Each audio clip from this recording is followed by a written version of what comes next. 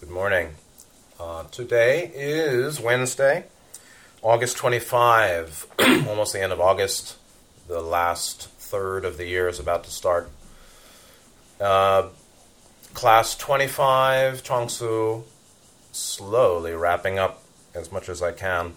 In the middle of Chapter 4, and I will cherry pick a bit of some of the key teachings in Chapter 4, which is called In the World of Men, and move into Chapter 5 in the way of moving to complete the series on Chongsu. And like I was just saying, the relevance of this teaching to our present condition or our personal lives is really important in general as a subset of any spiritual teaching or anything we pay attention to. Is it important to you or not? How important is it? And it may serve, watching a funny movie for an hour and a half serves a certain function in the way of, let's say, relaxation, entertainment, distraction, stress alleviation. And so there's a difference between watching it for an hour and a half versus watching 6 hours when at some point you realize this is not helpful, I'm just avoiding something. And likewise, this teaching, it's very Chinese. It's very classical Chinese. And the world 2,300 years ago, when presumably whoever it is that's called Chongsu wrote these inner chapters 1 through 7, is a very different world than today. And yet there are core principles that we face or that guide our lives as well, and that he's addressing in his own fanciful, very Chinese, culturally imprinted way of that time. Mid-page 95, we see Confucius giving a teaching, the mouthpiece for Zhongsu giving a teaching about fate and duty. Fate is like destiny. Duty is like obligation, obviously. And to accord one's life with one's fate is to accord the decisions we make in terms of how we live our life or what we'll choose to experience, where we go, where we avoid, what's more or less important. According life with fate requires this understanding of fate and duty. And it's very clear, it's put in the context of serving a ruler or the reformer approaching the ruler to give guidance. And in general, relations, the relations of the world of men, is in the category or has relevance to both fate and duty. There are certain things that we cannot escape or cannot avoid, cannot change. And then there are other phenomena that are very much up to personal decision. And then there is in the world of men, or in our world, our life with humanity, that which really is obligatory. Do your danda, do your dharma, eat what's on your plate, like Nityananda said. The importance of dharma, or dhamma, in the sense of personal obligation, responsibility. And while this was put into a, naturally classical Chinese cultural context, that axis of living a life composed or including both fate-destined, what we cannot avoid or cannot change, what must be experienced, and the decision points in accord with fate and in accord with duty, recognition of what I must do because of the circumstances of my birth or my place in the world. You can say that duty is an aspect of fate as well, which is a sort of advanced understanding. The apparently obligatory actions or choices or experiences that we face in the life that seem to be beyond our beyond the pale of freely choosing. They're sometimes freely chosen before birth, commonly. So this, though, has a lot of bearing on our present life in the world as it is today, in these end times where we have apocalypse and Armageddon. We have the revelation of all sorts of matters, self and other, personal and collective, good and evil, revelation of truth, revelation of deception. Very heavy time, and a lot of hard decisions need to be made, and a lot of experiences that we would not want to. We seem to be unable to change and control or shift in our favor in terms of our preferences. These are matters that are quite relevant. So mid-page 95, and I'll just jump a bit towards with what I consider the most important paragraphs in this second read-through of Chapter 4, and try to bring some context, or consider its context in present times on Earth and our personal life. Confucius said, quote, "In the world there are two great decrees. One is fate and the other is duty. That a son should love his parents is fate. You cannot erase this from his heart. That a subject should serve his ruler is duty. There's no place he can go and be without his ruler, no place he can escape to between heaven and earth. These are called the great decrees," right? So fate and duty, or destiny and required action. "Therefore, to serve your parents and be content to follow them anywhere, this is the perfection of filial piety. To serve your ruler and be content to do anything for him, this is the peak of loyalty." Of course, I'm not recommending following human rulers. "And to serve your own mind, so that sadness or joy does not sway or move it, to understand what you can do nothing about, and to be content with it as fate, or content with it as with fate, this is the perfection of virtue. As a subject and a son, you're bound to find things you can't avoid. If you act in accordance with the state of affairs and forget about yourself, then what leisure will you have to love life and hate death? Act in this way and you'll be all right." And so we've got the great decrees of fate and duty, what cannot be changed, like pre-programmed catalyst, marriage partner if we're married, children, life, place where we are. Certain things for now can't be changed. Maybe they can never be changed. That I have certain parents, that we have certain family members, that we have a certain body, that we have certain strengths and weaknesses even. Some of it can't be changed. And then there's duty, or the duty of where we can freely choose to follow what seems to be duty or not. And all of that according the mind with fate or destiny, according the choices with a rightful recognition of obligation. Right? There's a very subtle point here. According the mind and our heart with what we cannot change, which we have to experience or cannot have.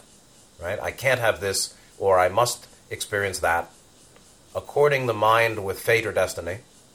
Then according the mind in the way with duty, meaning making the rightful choices, or choices that are rightful fulfillment of rightful responsibility, duty, obligation.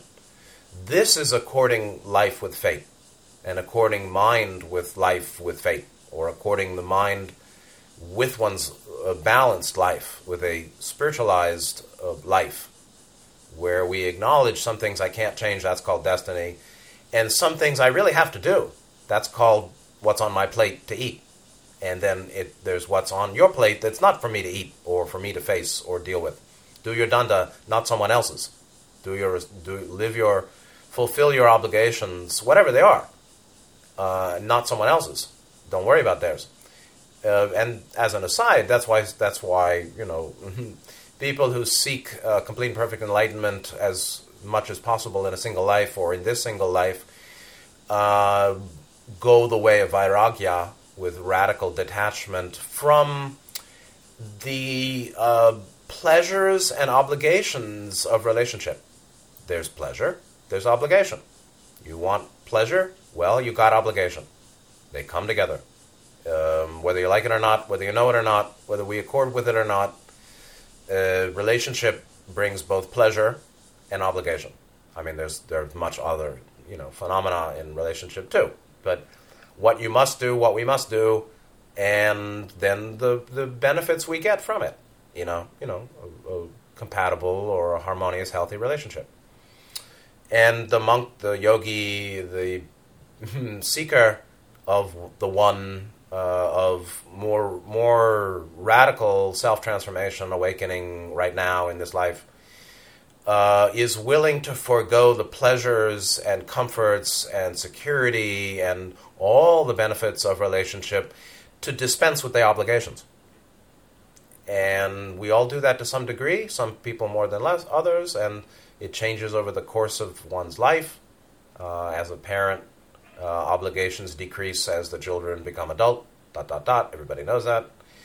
And there is a rightful detachment from engagement in relationship that you got to figure out yourself, obviously, that foregoes the benefits to be free of the obligations. This is a very subtle point, and and there is a cost. You want to pay, you want to play, you got to pay. You want to pay, you want to play, you got to pay. What does it mean? You want to get something? Well, you got to have to give something. That's always the case. And so, getting without giving puts us into a karmic bind, or gets us into a karmic complication of long-term or even multi-incarnational obligation. Some people come in with karmic debt to each other. I mean, like we all have that to some degree with some people in our lives. And that's normal. Some of it is born of past life shirking or offloading rightful responsibility to those people or systems or family or ... And now we have to balance the books by doing the danda that we'd wiped off our plate before.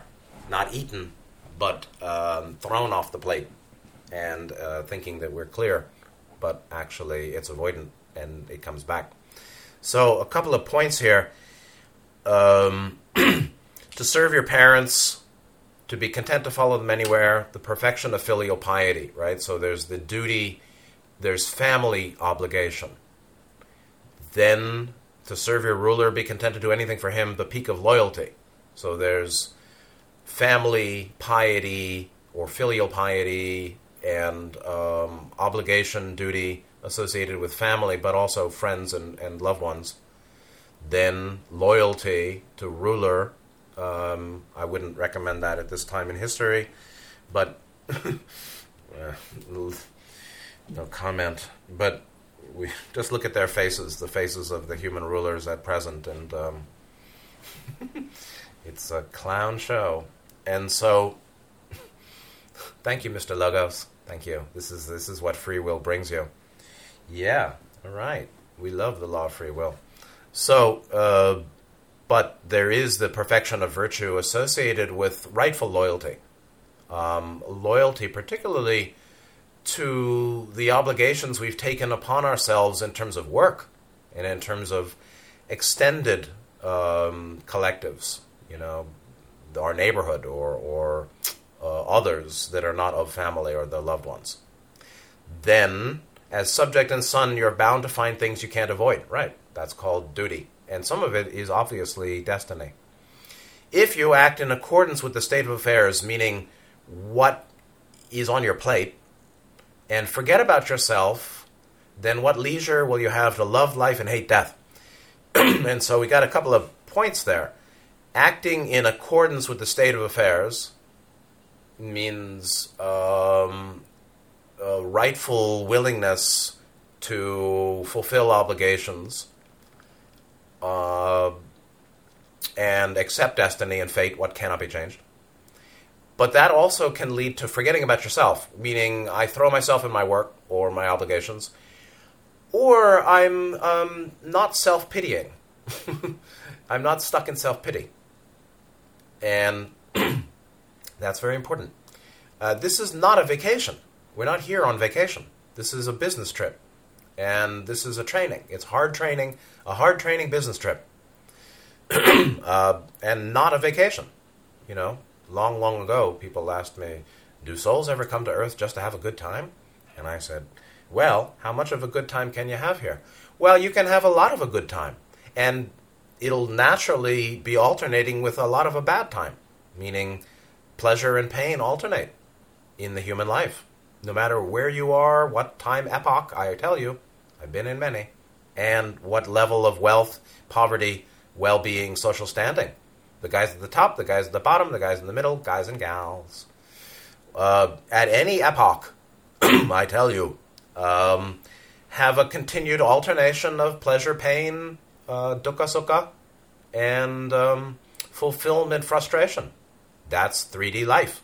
That's why it's called Kamaloka, desire realm, which is really born of incessant dissatisfaction.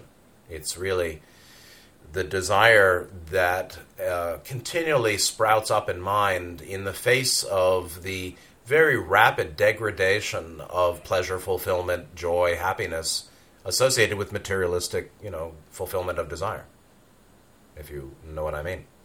So, if you act in accord with the state of affairs, and then if we do fully or deeply, we will forget about ourselves.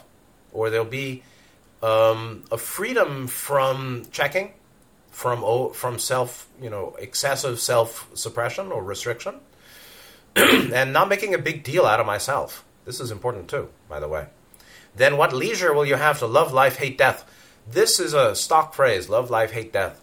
It means over-attached to incarnation and over avoidant or unwilling of death or the end of the incarnation, unwilling to let go when you got to let go, and accept that someday I'm going to let it go. I'm not going to be here forever, and that's okay. Not it's the opposite of rage against the dying of the light, the Dylan Thomas poem. The opposite of that, it is accept the dying of the light, which is not the dying of light, it's actually just the rightful end of incarnation. And the rightful end of all sorts of circumstances that might have brought fulfillment or well-being, or associated with well-being. Act in this way, you'll be all right, he said. So don't get stuck in attachments to pleasure, fulfillment, even though it's, obviously we go by pleasure, pain, and there's nothing wrong with that. But there's the pain of avoiding pain. And then the pain of tightly seeking to bind to continued pleasure. Pleasure comes and goes. Ross said, for the positive server, things come through him or her. Whenever I say him, I mean man, not gender. Man, meaning the human. So things come through the one on the positive path, not simply to, meaning coming here and stopping and they build a storehouse. And so the positive path is so much associated with Tao as way and flow. And that includes habit, touch and go. I think Jack Kornfield talked about Vipassana practice as mindfulness, touch and go, recognition and go back to the breath or the object of concentration. So this is just a very important line that could be used as reflection. If you act in accordance with the state of affairs, including destiny and fate, what can't be changed, including duty, obligation, what ought to be willingly worked through on one's plate, and forget about yourself, rightly take oneself a bit lightly. Because what is the self we're taking lightly? It's the conscious mind with its preferences, the personality of a life, not the higher self, not true nature. Forget about yourself doesn't mean forget true nature. It means forget the ephemeral mind-body self of the lifetime. And forget doesn't mean neglect. It just means don't make a big deal out of yourself. Most everyone does. Most teachers do. Then what leisure will you have to love life and hate death? Very useful line for reflection. Then down the page, down the chapter, some discussion about humans in relationship and how things fall apart. Yes, that's true. Mid-page 97, quote, therefore, the aphorism, the saying, says, quote, do not deviate from your orders, do not press for completion. To go beyond the limit is excess. To deviate from orders or press for completion is a dangerous thing. A good completion takes a long time. A bad completion cannot be changed later. Can you afford to be careless? Just go along with things and let your mind move freely. Resign yourself to what cannot be avoided, which is fate, destiny, as well as, the willingness to rightfully fulfill obligation and duty. Resign yourself to what cannot be avoided and nourish what is within you. Nourish what's best. This is best. What more do you have to do to fulfill your mission? Nothing is as good as following orders, obeying fate. And that's how difficult it is, meaning it isn't. Actually, it's simple but not easy. That's I think Ada Roshi, the scoundrel and bad man, actually said that when I was in the Daibosatsu Zendo in the early 80s. The Dharma, the Dhamma, the path, it's not easy, but it's simple. It's simple, but not easy. And it's not really easy to deeply accept fate, destiny, what can't be changed, truly again and again and again, willingly, with an open heart, fulfill obligations and duty that we have. Even to recognize it is not always that easy, or is not commonly easy. So it's not easy. It's not easy to forget yourself or take yourself lightly. Take yourself rightfully lightly. Don't make a big deal out of selfhood or personalism. That's important. I mean, meditation so deeply assists all this, by the way. Meaning meditation where one can really have forgotten oneself, have the experience of presence, true nature presence without self-reflection, the self-reflection of thinking, where that's temporarily suspended. So helpful for all this. So it's a perfect quote. Just go along with things and let your mind move freely. Resign yourself to what cannot be avoided and nourish what is within you, meaning the kingdom of heaven. This is best. What more do you have to do to fulfill your mission, life purpose? Nothing is as good as following orders, obeying fate, although there's more than that. That's how difficult it is. All right. Now, there's more discussion of rightfully approaching the ruler, the tyrant, without getting cut down. And don't be careless. Don't be underestimating of danger when there is danger, for sure. Can you afford to be careless? Don't be careless. Critical teaching in terms of service, in terms of being with anyone with power, in dealing with situations in the world today. It is dangerous. There are dangers, and one should be rightfully careful, which doesn't mean paranoid or fearful or wary even. Just be aware. Just be alert. Keep your senses, keep your wits about you. Then the final portion of this chapter is back to the use of the useless, and Carpenter Shi and the oak tree, and basically the value of embracing the useless, recognizing what is valuable and useful about what we commonly think is useless. And in some ways, this is also akin to making good use of deficiency. If I can't do air travel, if I can't go to the cinema, if I can't do certain things because I'm unwilling to get their passports or their chip or their stamp or their jap or their thing, am I now in uselessness? No. There's greater isolation, for sure. And so nobody wants isolation. That is akin to the useless. It's the unvalued, right? The useless equals the unvalued. Whether it's unvaluable, non-valuable or not, it's another matter. It's not valued because we normally it's on the end of the pleasure-pain scale at the level of pain or restriction, or I can't find value in it. Yet there is value if we expand perspective. And so that which I now cannot do gives another situation. And there's value in there commonly. I mean, again, it depends. But commonly, there is unrecognized value in the situations that are the consequence of restriction or deficiency. Not having can be valuable as much as having. Not doing can be valuable, meaning what can I do in this condition of restriction, deprivation, isolation, non-allowance?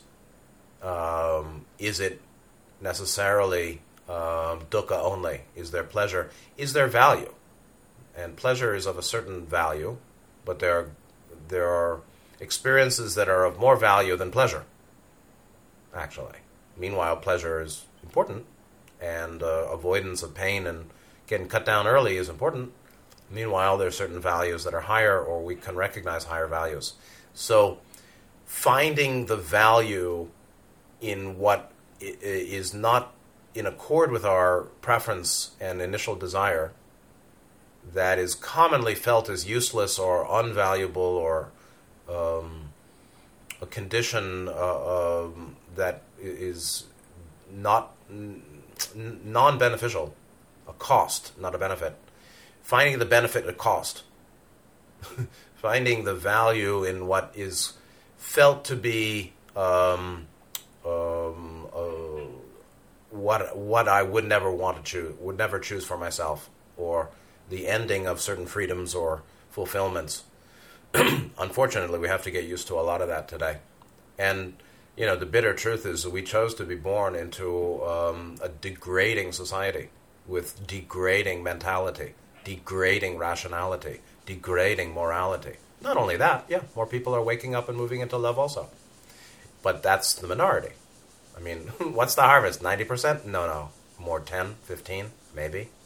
So, lots of people that we may encounter, or some people that we may encounter, are waking up, moving into love light. True. Yes, that's great. Beautiful. But actually, that's not the majority. So, don't fool yourself, unless you like to be fooled. But we chose a difficult time, much more difficult than we thought it would be, actually. This is a war on Earth. I mean, the way I see it, it's very much 4D negative doing war on the 3D Earth repeaters, or 3D humanity as a whole, and we're part of it for now. So, all right, and more discussion of the value of living out the years heaven gave you, not being cut down mid-journey by axes, like a tree that's so beautiful, wonderful. So, keeping your light under a bushel rightly when needed, when you yourself determine that it's best, that's good to do, when it indeed seems to be good to do. Protect yourself. So, looking after himself and finishing out the years heaven gave him. So, then, the final anecdote, page 103 and chapter 4. When Confucius visited Chu, Jie Yu, the local madman, the madman of Chu, wandered by his gate, crying, "Phoenix!" It is feng. I think it. Yeah, I'm not sure. It's maybe feng. Feng means wind in Chinese. There are many meanings for the same sound, or one sound with different tones. But Phoenix, Phoenix, How has virtue failed? The future you cannot wait for. The past you cannot pursue. When the world has the Tao, the sage succeeds. When the world is without the Tao, the sage survives. Make note of that, folks. In times like the present, we do well to escape penalty. Good fortune is as light as a feather, but nobody knows how to pick it up. Misfortune is as heavy as the earth, but nobody knows how to stay out of its way. Leave off this teaching men virtue. Dangerous, dangerous to mark off the ground and run. Fool, fool, don't spoil my walking. I walk a crooked way. Don't step on my feet. The mountain trees do themselves harm. The grease in the torch burns itself up. The cinnamon can be eaten, and so it gets cut down. The lacquer tree can be used, and so it gets hacked apart. All men know the use of the useful, but nobody knows the use of the useless. And so, it's certainly a counsel against seeking fame, fame and fortune. If you're seeking fame and fortune, or at least fame, in this 3D collective, you are going to be in trouble. Whether you get it or not, you'll be in trouble if you become famous. You'll be in trouble if you're salivating for fame and don't get it. I don't think there are many people here in that condition, but we know some do, or are. I think Krishnamurti said something like, it's no mark of health to be well adjusted to a profoundly sick society. There's truth to that. There's truth to that. Meanwhile, human beings are the kingdom of heaven within for all. And it's a super beautiful planet.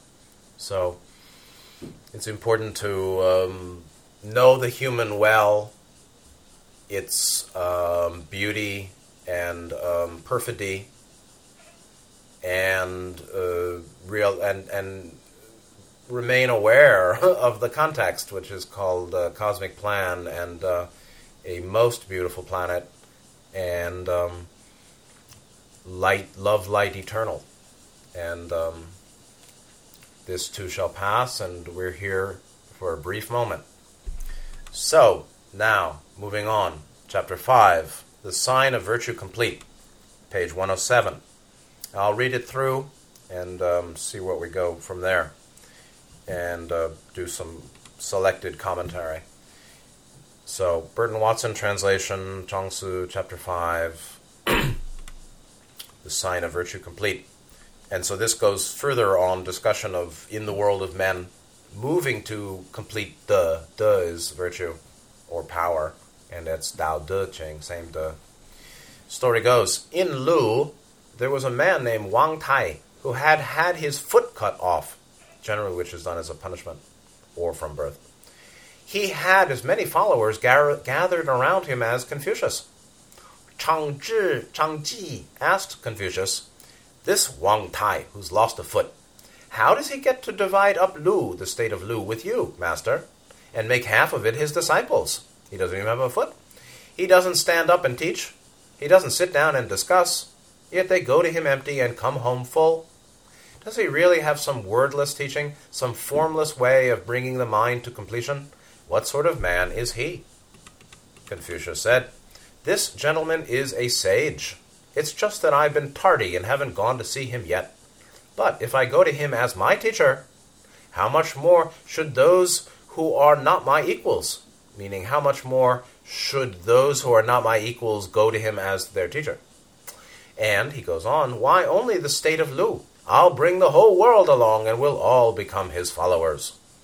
This was scandalous to the Confucians in the audience reading Zhangsu through the centuries. Although as the centuries went on, I would imagine actually many of those who would put their party loyalty with the Confucians recognized the value of Taoism and aspects of Buddhism, became more ecumenical. And but there is a little scandal involved in saying Confucius was go to this guy without a foot and take him as his teacher and bring everyone to become his followers. Going on, page 108. Changji, the guy who's asking Confucius, said, "If he's lost a foot and is still superior to the master, then how far above the common run of men must he be? But if that's so, then what unique way does he have of using his mind?" Right? So, you think that they're primitive in ancient China, right? 2,300 years ago, already multiple perspectives on how to rightly use our mind. That's pretty sophisticated, I think. Confucius said, "Life and death are great affairs, and yet they are no change to him. Though heaven and earth flop over and fall down, it is no loss to him. He sees clearly into what has no falsehood, and does not shift with things that arise, persist, and pass away. He takes it as fate that things should change, and he holds fast to the source."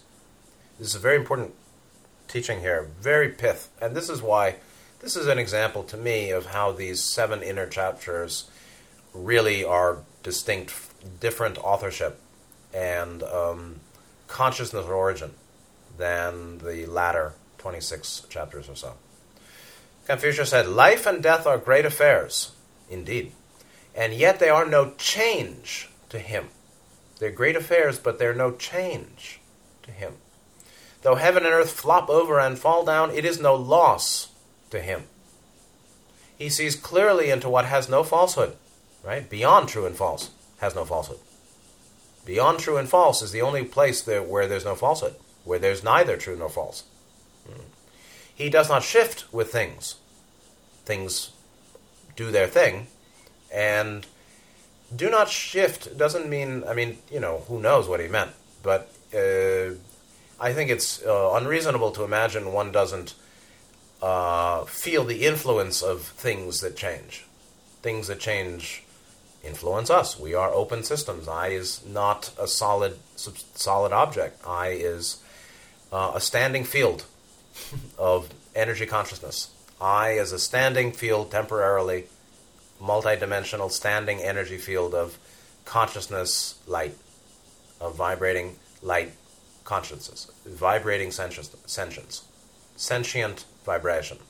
I is sentient vibration, the sentient vibration of light whose nature is logos and Godhead, not distinct. The water in the drop is the same as the water in the ocean.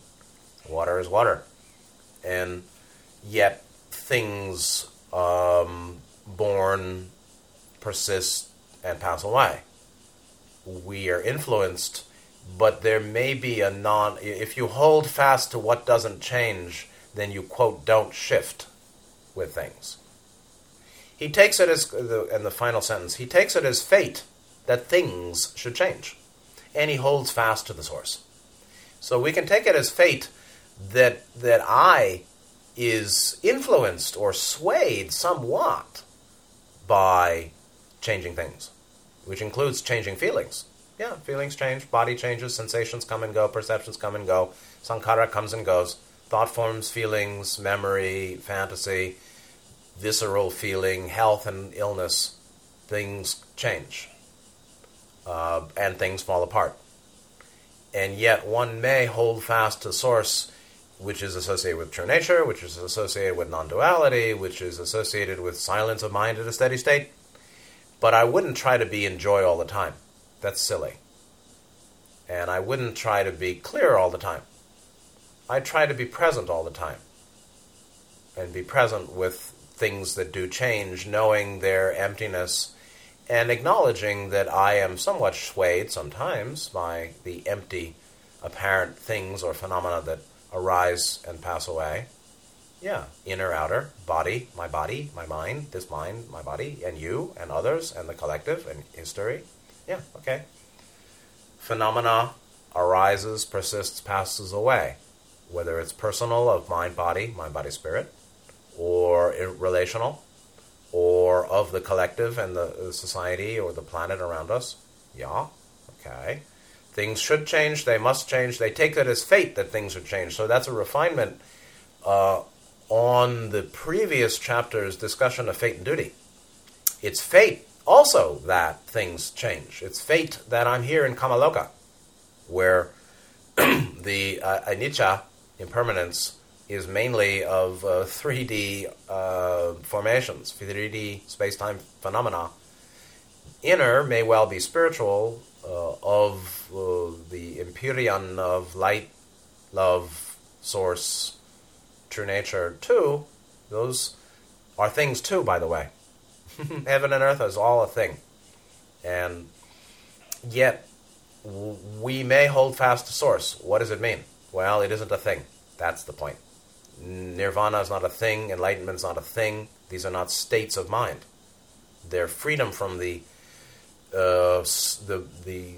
experience of being tossed about by apparently substantial states of mind. Right? Phenomena is not the issue. States of mind are the problem. Heaven and hell is made by the mind. But there are outer too. So anybody who thinks that, hell is just made by your mind, therefore it's not real. Well, actually that's not true in my experience.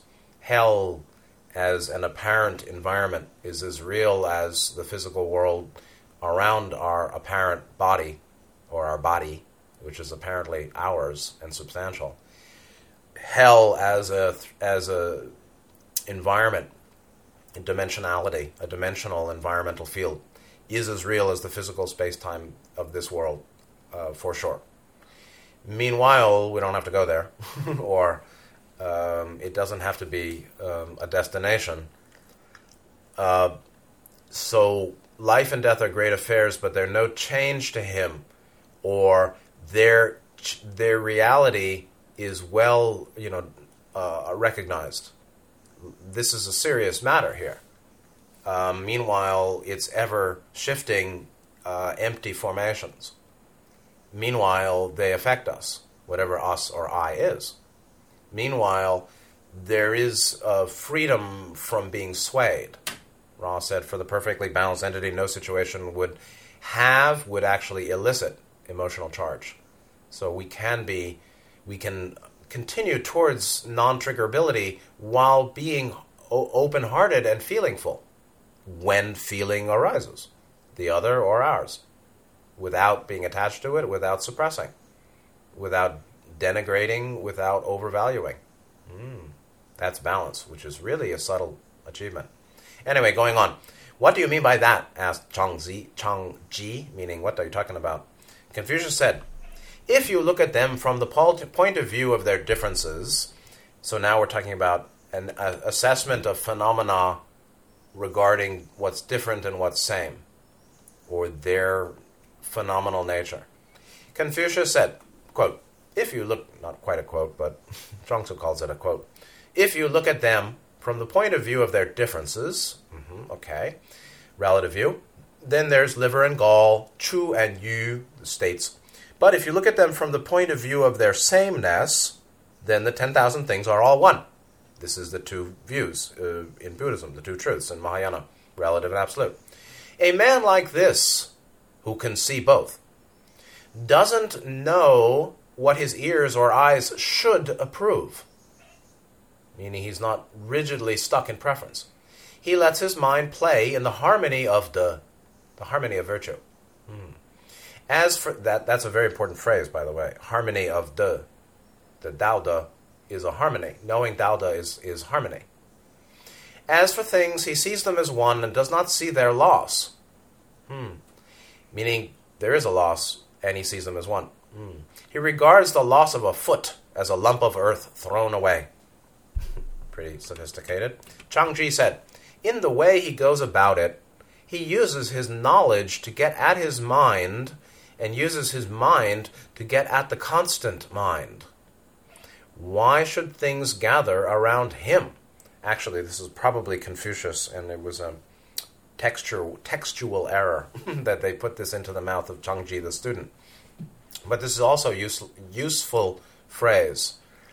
In the way he goes about it, he uses his knowledge to get at his mind and uses his mind to get at the constant mind, which is actually buddhi, the way of buddhi. It's above manas. Why should things gather around him?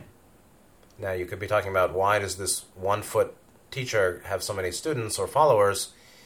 How can it be that attachment and binding occurs for one who uses mind to get at the constant mind, which is very similar to this sense of holding fast to the source, and the source is not a thing either, and in fact it's not even the same as no thinking, right? Samadhi as concentration, non-proliferation of thought, feeling. That's fine. That's great. It's revelatory. But trying to stay with no thinking is not quite the source either. It's a knowing beyond the phenomena of activity or stillness, arising, persisting, passing away, or non-arising. It's the source of the duality of arising, non-arising. The source of phenomena is it's the deathless. It's not associated with simply not thinking, or it's not identical to non-thinking. Some people have this view too. Confucius said, "Men do not mirror themselves in running water; they mirror themselves in still water." So, like we were talking earlier, the server can mirror others because of their own seven chakra development. It's because of the stillness of mind that their seven chakra or mind body spirit complex can act as mirror for others, so they see themselves more clearly with us. That's just natural. It's not even intentional. Going on, of those that receive life from the earth, the pine and the cypress alone are the best. They stay as green as ever in winter or summer. Of those that receive life from heaven, Yao and Shun alone are best. They stand at the head of the 10,000 things. Luckily, they were able to order their lives and thereby order the lives of other things. Proof that a man is holding fast to the beginning, right? Hold to the source, lies in the fact of his fearlessness. Yes. If we can get to fear is the last obstruction. 2.1, one can say. Block, 2.1 chakra level. Proof that a man is holding fast, really, no joke, fearlessness. Not if you. There are very few people in the world who are really fearless, and I would not say I'm fearless, because we're talking about really fearless. Zero. Proof that a man is holding fast to the beginning lies in the fact of his fearlessness. A brave soldier will plunge alone into the midst of 9 armies. He seeks fame, and can bring himself to this, because he's just seeking fame. How much more, then, is possible for a man who governs heaven and earth, stores up the 10,000 things, lets the 6 parts of his body be only a dwelling, makes ornaments of his ears and eyes, unifies the knowledge of what he knows, and in his mind never tastes death. He will soon choose the day and ascend far off. Men may become his followers, but how could he be willing to bother himself about things? Man is not a thing, yet I is surrounded by things. I is surrounded by things. I is not a thing. I, the true nature of I, aham is Paramatman, of course, the true aham. Not ahamkar, aham karma, not the fashioned, false identity. Not identity, true nature. Identity is fashioned. True nature is is of source, and ultimately Paramatman, the greater Atman, of the Logos, of the One, prior to things. Mind, body, spirit complex is a thing. 7 chakras, 7 energy fields, 7-dimensional so-called self in the octave is a thing. It's actually a vehicle of the One that experiences in the octave. The One experiences in the octave using the vehicle of mind, body, spirit complex, mind, body, spirit, beingness, totality, 7-dimensional, 7 chakra, 7 energy field vehicle. It's the sheaths, the logoic sheaths are the 7-dimensional energy field, 7 chakras, mind, body, spirit, beingness, totality, complex. If you can follow all that, you got a pretty good metaphysical ontology, nature of being. What is the I? And one doesn't know that fully. I don't know it fully. We don't know it fully until we're fully fearless, fully free of fear. Fully free of fear. Really difficult, actually. Really. Only Gautama talked about it. Nityananda said all that was finished in the womb, but that's another matter. So, compare up, don't compare down. And that's cool. So, very heavy, wonderful teaching here. The point is that the true Zhenren doesn't bother about things. And his body is a thing. And even mind is understood as a thing. Phenomena arise, persist, pass away. So does his own body. So does his own mind. So does, of course, life in the octave. So does human history. It occurs, it persists, it passes away. I'm not saying I'm finished, but freedom from entanglement with things. And reality is not a thing. Tat Sat is not a thing. It's such, and that's why the word is used. Tathagata, the such, thus come one. Tatata, tat, such as it is, thus, this is thus. Right here is such. Not a thing. Because the thing, there's physical form, but there's also, nama rupa, right? So name and form. Nama, name, rupa, form. Name and form. That's the world of things. Apparent objects called forms, rupa, being described and experienced by an apparent self using mind, particularly the manasic function, to name those apparent things by nama, naming rupa. Nama names rupa. All that's the world of things. Meanwhile, the best of trees stay as green as ever in winter and summer. And that's holding fast to the kingdom of heaven within. Going on, mid-page 110. I may not be able to read through this chapter 5, but I'll read as much as I can. Shen Tu Jia, who had also lost a foot, was studying under Bohun Wuren. Wuren can be translated as no man. Wu, no, empty. Ren, zhen. Wuren. It's so funny to me how Chinese is anglicized, romanized, what the word man, one of the words for man in Chinese, commonly translated or anglicized, romanized as ren, R-E-N, right? This ren, that ren. And so, but it really sounds like zhen, not ren, not ren, more like zhen. Who can say zhen? They don't even have letters for that in English. Zhen. Spell it. I don't know. So they said ren. Anyway, Bohun Wuren might mean, Bohun, I don't know. Wuren, no man. Non-man. Along with Jitan of Zheng. Like Zhenren is ren. But it's really not Zhenren, it's Zhen, something like that. Jitan said to Shun Tu Jia, quote, "If I go out first, you stay behind," meaning die. "And if you go out first, I'll stay behind." Next day, the two of them were again, this is what, over a jug of homemade wine, rice wine. This is the kind of thing that was going on for some people. It's still in China, but it was kind of fun 1,000 years ago when Du Fu was around and after. Next day, the two of them were again sitting on the same mat in the same hall.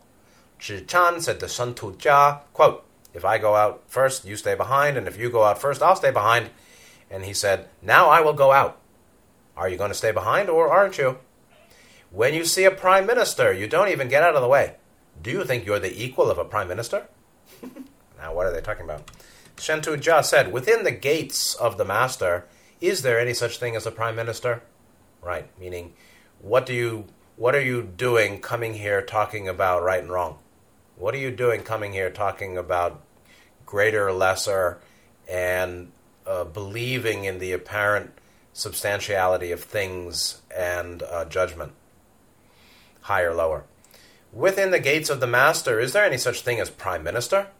You take delight in being a Prime Minister and pushing people around you, or pushing people behind you. But I've heard that if the mirror is bright, no dust will settle on it. If dust settles, it isn't really bright. When you live around worthy men a long time, you'll be free of faults. This is another important takeaway. You regard, Kalyana Mitra, you regard the Master as a great man, and yet you talk like this? It's not right, is it? Meaning, you think you're the equal of Prime Minister, you're putting on airs. Jichan said, you, a man like this, and still you claim to be better than a Yao? Take a look at your virtue, and see if it's not enough to give you cause to reflect.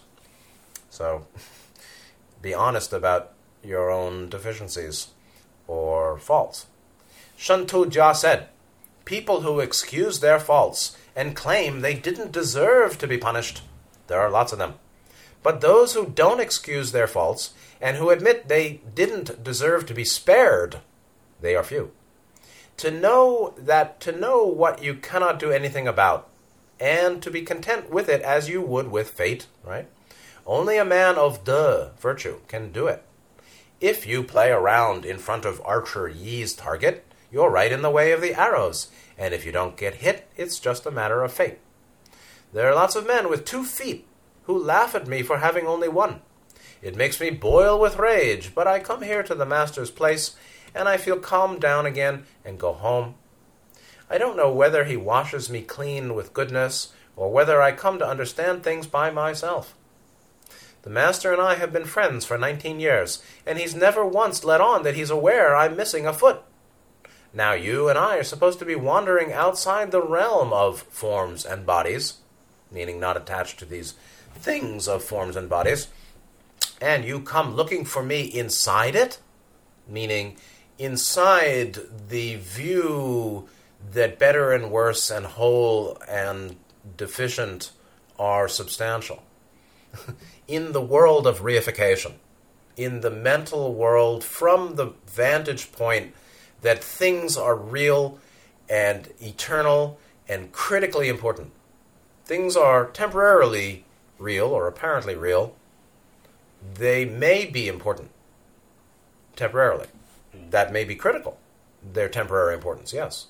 If the house is burning, it's critically important temporarily, but critical that you get out. So there is impermanent, yet critically important and temporary. Temporary and impermanent and critically important. And then there's eternal, which is also quite important. Although it may not be critical, it's never not important. It's always important to continue on our path, to continue knowing our way. That's critical, actually. Even if it's not urgent, it's critical. So use of mind can clarify. Mind is good. Mind is helpful. Just don't get enslaved by your mind. Now, you and I are supposed to be wandering outside the realm of forms and bodies, meaning over attachment to judgment and preference and notions of virtue and notions of righteousness, benevolence, propriety, and all that. Getting stuck in the relative. You and I are supposed to be wandering outside the realm of forms and bodies, yet you come looking for me inside it. You're at fault, aren't you? Jichan squirmed. He lost. Dharma battle over. Changed his expression, put a different look on his face, and said, say no more about it. You win. I lose. All right. Let's see where we are here. Well, I won't be finishing this chapter. Let me read one more story, and that'll be it. In Lu, there are a lot of guys with no feet and no toes at this point in Chinese history. And unfortunately, the world is looking a little bit like that today. In Lu, this is mid-page 111. In Lu, there was a man named Shushan No Toes, not the same as Shushan the flight attendant, Lu, there was a man named Shushan Notos who had had his foot cut off. Stomping along, he went to see Confucius. You weren't careful enough, said Confucius, since you've already broken the law and gotten yourself into trouble like this, meaning the punishment of having foot cut off. Then what do you expect to gain by coming to me now? And that's considered a super non-Taoist response. No Toes said, quote, I just didn't understand my duty and was too careless of my body, and so I lost a foot. But I've come now because I still have something that's worth more than a foot, and I want to hold on to it. True nature. There's nothing that heaven doesn't cover up, nothing that earth doesn't bear up. I supposed, Master, that you'd be like heaven and earth. How did I know you'd act like this? Meaning so judgmental and punishing in speech to my culpability, responsibility for the loss of my foot, that I really messed up, and, seeing it that way. Just seeing it that way. Anyway, Confucius then says, it was stupid of me, said Confucius. Please, sir, won't you come in? I'd like to describe to you what I've learned. But No Toes said, fuck off. No, that's up in the original. No Toes went out. Confucius said, now, be diligent, my disciples. Here is No Toes, a man who's had his foot cut off, and he's still striving to learn so he can make up for the evil of his former conduct. Or he's just striving to learn. How much more, then, should men whose virtue is still unimpaired? This is and it's taking the unmutilated body as a stand-in for virtue. Virtue still unimpaired. The mutilated body, the body with no foot, no toes, no this, that, doesn't mean the true virtue, is impaired. I mean, it's pretty terrible loss, but it's a thing too. I mean, that's, if you really have people like this who can accept that they've lose their foot and their hand and they're this and they're that, and they are really at peace with it as fate, destiny, what cannot be changed, really at peace with it, that's a great being. That's a great achievement. I mean, really. Then, going on, No Toes, Shushan, told the story to Lao Dan, Confucius, Lao Tzu. Quote, he said, Confucius certainly hasn't reached the stage of a perfect man, a Zhenren, has he? What does he mean coming around so obsequiously to study with you? Lao Tzu. He is after the sham illusion of fame and reputation, and doesn't know that the perfect man, the Zhenren, looks on these as so many handcuffs and fetters. Fame and reputation as handcuffs and fetters. Yes, if you seek fame at this time in human history, you're dummy. Really, really. And you can help them and love them if that's your family, but it's not a good idea. It's definitely seeking what will be harmful. Lao Dan said, why don't you just make him see that life and death are the same story, that acceptable and unacceptable are on a single string? Wouldn't it be good to free him from his handcuffs and fetters? No Toes said, when heaven has punished him, how can you set him free? These guys are turning it around, saying, heaven's punishing Confucius by the fettering that he imposes on himself, seeking fame and reputation, or not knowing that acceptable, unacceptable are on a single string. And you can say people's limited view, anyone's limited view, wrong view, that leads to greater dukkha, suffering, entanglement, pain, is their karmic, just reward, karmic return. And so it's a kind of self-punishment. It's a kind of, if I am attached to name and fame, if I am seeking fame and gain, if I'm stuck in a very limited, low-ceiling materialist worldview, that's karmic justice too. The views we take on are by choice, and the choices we make are influenced by our karmic stream, which we ourselves have established and continue to experience and feed. And that doesn't mean it can't be changed. It just means that all sorts of conditions of dukkha, including wrong view, including self-harmful seeking for that which leads me to pain. While in the long view, multi-incarnationally, you can say, no problem, 9 times fall down, 10 times stand up. Failure, success, and every failure gets closer to success. It still can be seen as a sort of karmic return of reward and punishment, or there's a certain justice to it. And so, but the thing that I'll come back to more next time, because I'm going to wrap it up here, mid-page 112, is this statement that one can see that life and death are the same story, acceptable and unacceptable are on a single string. This is really important. And the same story on a single string is the same. The same story means there's an identity, or there is an equivalence between these points of polarity, life and death, acceptable, unacceptable. And that's exactly what that sums up the whole a major principle of the last 4 chapters, actually. If there was such a big difference between right and wrong, there would be no discussion or debate.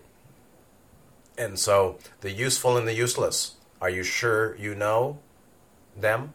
Are you sure that there is inviolable or solidly placed or implacable, irrevocable, as you think? Are they really irrevocable? Cannot be changed? Are they really fixed matters? Right and wrong? Value, valueless? Acceptable, unacceptable? Better, worse? True, false? It's much more subtle. Polarity is a unity, and this is a unifying perspective. So, this is very, what is the law of one all about?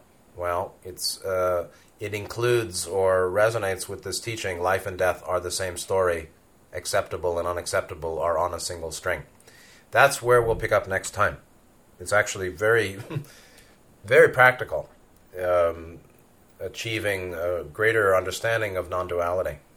So, in the world of men, in the world of mind, in the world of duty and duty, decision, fate, destiny, and the human life, today as any time. So, how about that?